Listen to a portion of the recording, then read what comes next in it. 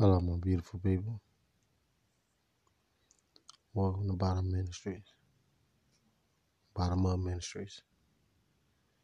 Today I'm coming to you from the book of Jude, chapter 1, 24 and 25.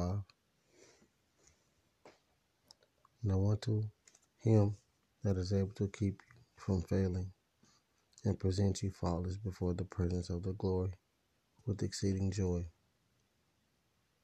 To the only wise God, our Savior, be glory and majesty, dominion and power, both now and forever. Amen. Jude reminds us of the giant power of God. So many times we as believers worry about how we remain steadfast. We worry that we will mess up and that we won't be able to measure up in this walk.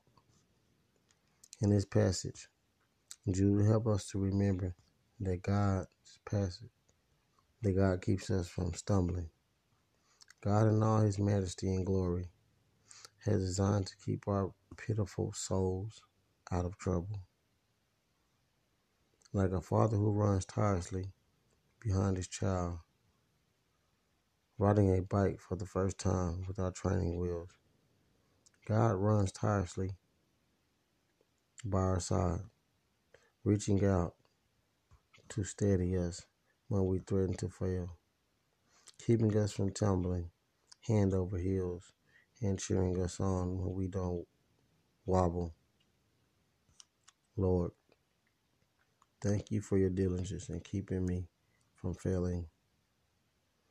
You in all your glory, the King of Kings and Lord of Lords, loves me enough to steady me when I need it. You are great and you are mighty. I thank you with my whole heart. To God be the glory. Amen.